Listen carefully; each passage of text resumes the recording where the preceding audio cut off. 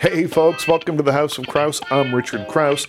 Today's show is inspired by true events. Well, actually, it's inspired by quite a few true events. We have two documentary filmmakers coming by to talk about two very different films.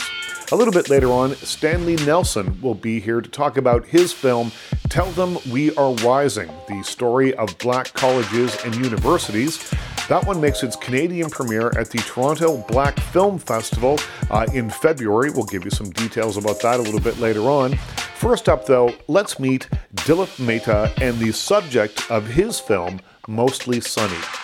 Now, if you know the name Sunny Leone, you've got one up on me because before seeing the film, I knew nothing about Sunny Leone. She is a Canadian-born, American-bred actor who made the unlikely transition from porn star and penthouse pet of the year to the queen of Bollywood. Here's Dilip Mehta to fill in all the other details. Start by telling us who she is. Well, I just wanted to plug in that Netflix has picked it up, and it's a worldwide release in March here. Great. Oh, good. Well, just for the record, I want to state that Sunny Leone is no Mother Teresa. Yeah. She's quite a remarkable person, in my opinion, in my limited opinion. She had probably single-handedly picked up the mantle of spearheading a sexual revolution in India. A vast nation such as ours, which is steeped in hypocrisy and prudishness, has now been, sometimes I appall myself with my choice of words because they're just like no pun intended. But she bears all what the nation is truly all about. Well, she's a porn star, I think. Erstwhile, a former adult entertainer, if we have to be politically correct, because we are in Canada. Yes, she is. She is, and she was a former porn star, which is why her claim to notoriety is entirely because of her past. She has limited chops in the field of acting and dancing, which is a very versatile appendage in Indian cinema. Not sung, she does not sing her own songs, she just mouths the songs.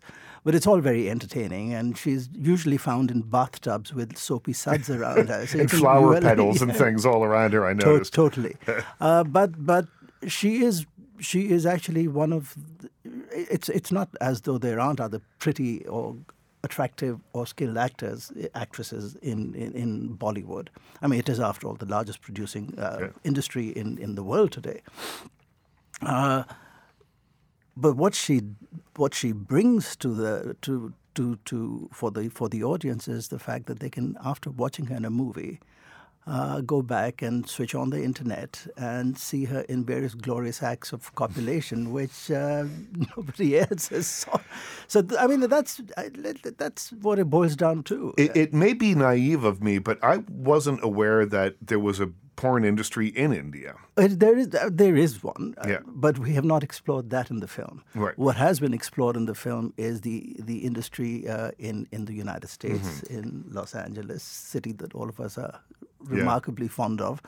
And I had the pleasure of actually photographing and filming at a production, which I must say was appalling. And I'm not just saying that because my wife and children might be listening to this show, but it really turns you off sex almost, certainly for a year. Well, there's a scene where you're interviewing someone who's involved in the industry, and it's in a big house. It looks like a big house in the Hollywood Hills or something. I don't know where it was. But quite clearly, they're shooting a scene or something behind it because there are sex sounds coming from behind him. That was the show. Yeah. That was the show. They even, despite the fact that Sunny and her husband, Daniel Weber, who was sort of a healthy Jewish boy from Brooklyn, they're no longer in front of the camera. When they got married or when they were dating each other, at one day she said, "Sweetheart, I have an appointment. I have to go and film a show." And he said, I'm not very comfortable with this. And she said, well, it's not like you didn't know what I did for a living. So he said, no, that's all right. But now that we're dating, we should be sort of exclusive. So she said, okay, I'll just drop the show. And he said, well, what would that entail in? And she said, I'll return the money.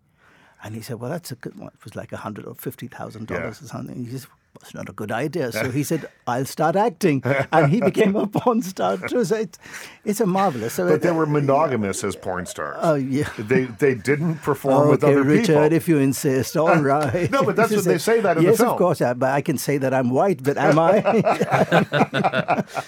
Or like I said, I was born in Northern Ireland. Okay. No, with coming back, really, I mean, my film is certainly not as cerebral as Peter's, or certainly not as... depressing, I think. As Bob's. But the fact of the matter is that I did the film largely because Sunny Leone, for me, was the vehicle to an entree into the microcosm of what India is today. And India today is ruled by an incumbent government that is right-wing. There's a huge moral brigade out there, quasi-religious moral brigade, that goes about bashing people on the heads if they're holding hands. Men can hold hands and women can hold hands with each other, but God forbid if a man and a woman held hands or they were necking in the park. Right. They get trashed and they get physically abused. So I wanted to see, and more recently, there was a horrific case in India, where in New Delhi, in the capital city, where a young woman was molested and raped and subsequently died. She was molested in a moving bus. And I had actually at that point decided not to do the film. I said, it doesn't make much sense. I don't want to add more fuel to the fire. Right. But as a matter of fact, that's what drove me to do the film, because Sunny was being nailed as perpetuating pornography as the vehicle for rape, which I don't think is the case at all. I personally do not believe that. And so I took on the challenge of trying to disprove that. And hopefully I have in some fashion or the other. It's certainly addressed in the film. Yes, it is. She addresses it in the film in a very concise and kind of interesting way. There's also a Canadian connection here because she grew up, at least partially, in Canada. She was born here. She was born in this wonderful, I don't know, I mean that a little facetiously, a place called Sarnia in Ontario, which I'm sure I'm not going to be welcome there again. But she had a sort of a very healthy childhood. Mm-hmm. She lived there till the age of 13, and I'm not sure whether it's there whether she lost her virginity, but she did make a claim of something of that to that end. So I think she had started probably pretty young. But she left. She and her parents were not they were immigrants, but not particularly successful emigres. I mean, they had come to the land of. Well, the land of milk and honey was really at that point the United States. Yeah. And this is pre-Trump, of course. But they didn't do quite so well as they'd reckoned they would in Canada. So they went south of the border to Orange County, where they continued their downward slide. They didn't do well either. But lo and behold, their daughter somehow did very well, because for her first contract, she made $100,000 and she became Penthouse Pet of the Year. So she began at the age of 18, which is remarkably young. I think she was training to be a nurse or a secretary before that, and not particularly harmful. And then she leapt into this rather salacious activity.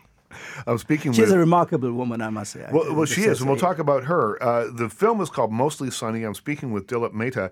So I was taken by her because there's a steeliness to her that you don't see in her on-screen work. Her on-screen work is they're singing, dancing, bubble baths, flower petals everywhere. But in the interviews with her, there's a steeliness to her. Not a hard edge, but certainly someone who understands what the job is, why she has it, why she does it, and what it means to her. Yeah, well, that can be found in many other industries too. Well, it can be, but I don't think that there's always a self-awareness in the porn industry, and that's where she came from. That's where she made her name. I don't think there's always a self-awareness there. Richard, I think what is more remarkable, not more, but just what is really for me remarkable is the fact that she had such longevity to her career. Mm-hmm. After being a former adult entertainer, the shelf life is extremely, extremely limited, despite being attractive, despite being exotic and erotic, yes, of course, but exotic meaning she came from India, and she had lovely brown skin, and she had, all the other accoutrements. But given all that, the shelf life is very, very limited. She was picked up for a TV reality show in India, which is the equivalent of what you have in North America. I believe it's called The Big Brother. Yeah, it was called Big Boss in India. Oh, it's called Big Boss. Yeah. Well, anyway, so there she was, and I think during her fourth or fifth appearance, she was snapped up by the leading Indian producer-director, someone called Mahesh Bhattan, who on camera entered the house and offered her a job, which was, I mean, she had Lady Luck on her shoulder, firmly settled. I mean, there's no doubt about it, because she was, but they realized that, listen, she had an enormous, and she has millions upon millions of fans following internationally. But internationally, I think most of them are Indians anyways, you know, sort of hot-blooded Punjabis and stuff like that. So she got a film, and you can see from the film, her first film, which was called Jism 2, but which many people said was actually Jism, which was like, I didn't quite get that. I want to go there. Okay. And she capitalized on it, so did the producers. None of her films have done remarkably well, but in a country which produces over 900 feature films a year, where most of them die, they get buried even before they're launched, her films just about break even and make some money. Right. So people have lined up, producers have lined up around the block. And she attracts a lot of attention. Understandably. She, about a month ago, was on television singing the national anthem. Now, I don't think that can you imagine a baseball match or something in United States, or even a hockey thing where someone's a porn star singing? Not going to happen. But India, we're prudish, but I think we're possibly very open-minded too. In terms of Sunny Leone, certainly they are. Absolutely.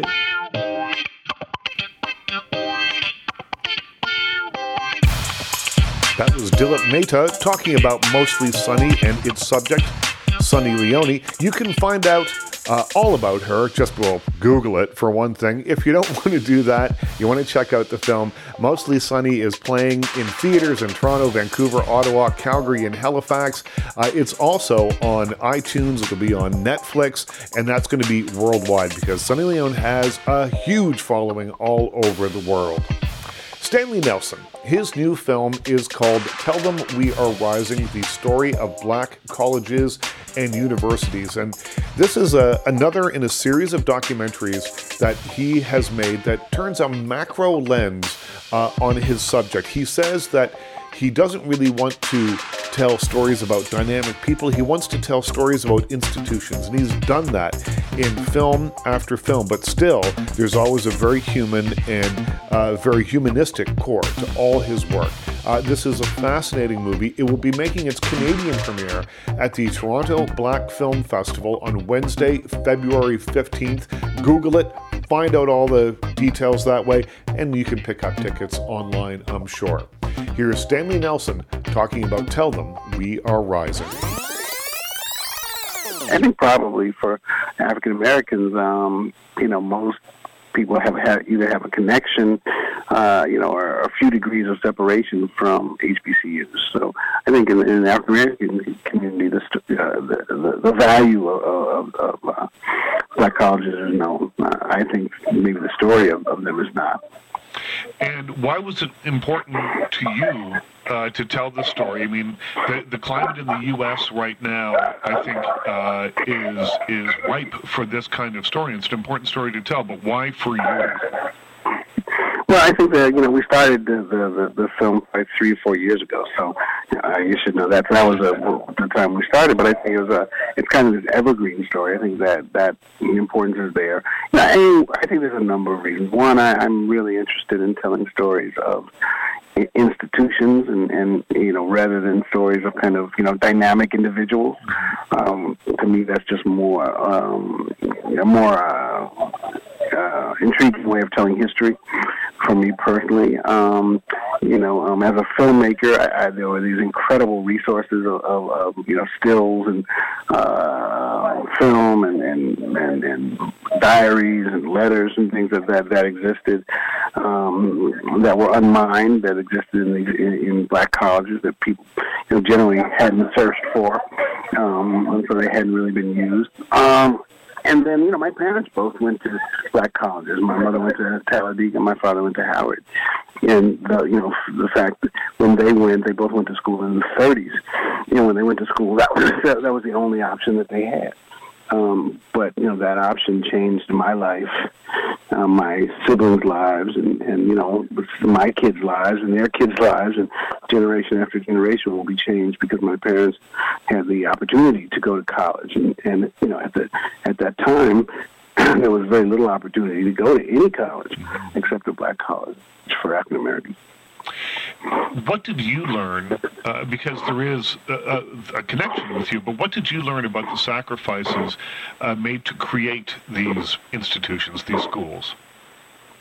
Well, the film encompasses an incredible, amount of time. So we started the film during slavery, when it was illegal. Not only was it illegal for a black person to learn how to even read and write, it was illegal for a white person to teach a black person to read and write. So even if you owned somebody, if you owned, this person was your slave, supposedly, and you owned them, you couldn't teach them to read and write. That was against the law. There was punishment for teaching your own slave to read and write. So, the film starts there, and this incredible, long quest for knowledge in the African American community that goes through black colleges and up to today. So, it's incredibly important. As we skip through the film, and I'll get back to some detail in a second, but it kind of jumps from the 70s to present day, and there's a real, when I was watching it, the color in the present day footage is so much more vivid and stuff. It really feels like you're in the present, and it feels optimistic. And then there is the talk of Morris Brown University, or Morris Brown College, is all but closed, and the film ends on a positive note, but not as positive a note as I thought that it might. And I'm not sure. Go ahead. Sorry. Go ahead. No, you got to hear your question. Well, I guess the question is, what is the state? Because as we sit here today, there are many black colleges open and running and working, but there are several, like one of the people in the film says the future for black colleges is contested at this point. Mm-hmm. And I made a note of that, and I wanted to ask why. Well, I think that, as we spell out in the film, the universe for black colleges has changed in the last 40 years or so. Before, these were the only places that pretty much that black students could go if they wanted to get a higher education. And just as importantly, it was the only place where black professors could teach. So you had, the cream of the crop in both places. After integration and now, to a certain degree, if you've gotten great marks in school, if you're at the top of your class, well, you have options where you can go to school. If you are a professor and you're at the top of your profession in your chosen field, you have choices where you can teach. And are you going to teach at Howard or Fisk, or are you going to teach at Harvard, where there's greater resources, there's greater prestige, and you're getting paid more. So there has been there are choices now, and not to say that that's bad in any way, but it has exacted a toll on black colleges and universities.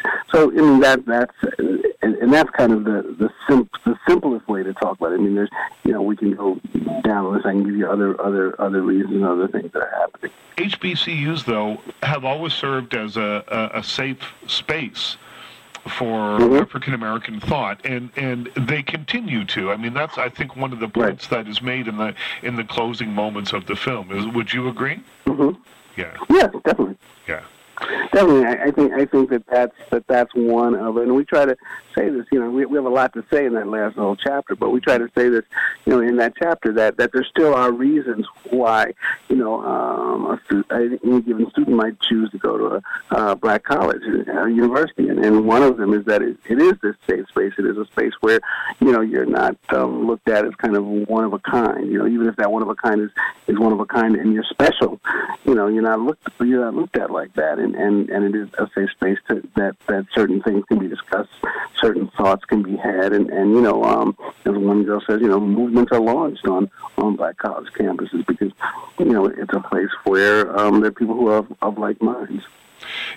And I've read you speaking about this, and you said the sit-in movement wasn't going to come out of Yale or somewhere else like that, and I guess that's the point of what you've just said there is that you have a lot of like-minded people in one place, and you can create a movement that way.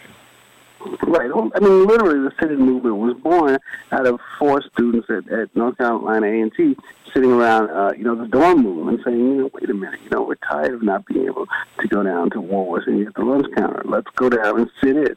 It was 4 students sitting around in dorms that launched this whole movement that erupted, across the South, mainly in black colleges. So, that's not going to happen at Yale. The number that stuck out of my head is that the lunch counter protest cost Ritchie's department stores $10 million over the Christmas holidays, and then all of a sudden people, or Mr. Ritchie, the owner of the company, stood up and took notice. That's an enormous amount of money for that time. It's an enormous amount of money today, but at that time that must have been an unheard of amount of money. Yeah, I mean, one of the things that was so astounding about the whole sit-in movement and the boycott movement was that it worked. It worked in a way that was very different from trying to pass laws and change laws, because it hit business people directly in their pocketbook, and they could change right away. It's like, oh, okay, we lost $10 million. Okay, we're going to take the signs down. We're going to integrate right away. So in some cases, the sit-in movements were able to enact a change the way the South.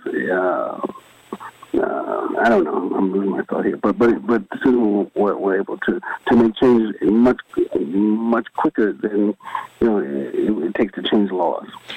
Again, because you're hitting people right where it hurts. And one of the veterans of those protests said that, and this was, I thought, very funny. You said, once we were able to sit and eat them, the first meal I had, the food was terrible. Right. I thought it was a very funny anecdote. It goes on to, but it goes on to say, it wasn't about the food, which is really, the point, that it wasn't about the food. It wasn't about the fact that, I wanted to go have a piece of pie at Woolworths because they had the world's best pie. It was about the fact that I wanted to be able to go eat, and sit down and eat just like any other citizen wherever I want. Tell me about, finally, I'll let you go and get back to it, but tell me about the digital yearbook. So you've got a companion piece to the film. Yeah, we have a number of different things that we're doing where we're, getting what's called, user-generated content, having people send in their pictures and their letters and their, diaries, whatever we can get to get more and more material that will then live online, and that will have kind of a living, developing history of black colleges and our black college experience that will be through social media and online. That was Stanley Nelson talking about Tell Them We Are Rising, the story of black colleges and universities. That's going to be making its Canadian premiere at the Toronto Black Film Festival on Wednesday, February 15th. It's the opening night movie. It's well worth a watch. Google it, find out all the details online, buy tickets, go see it. You'll be happy. Right now, though, we're shutting the doors at the Old House of Crouse. That's it. It's a big show. It's been fun having you here, but it's time that you get out of here now. Be sure, though, to come back next week. We put a new show up every week. This week, Dilip Mehta and Stanley Nelson. What a cool bunch of guests. Thanks to them. Thanks to you. Be sure you come back next week, though, because you never know who's going to stop by for a visit. It may be one of your favorite people.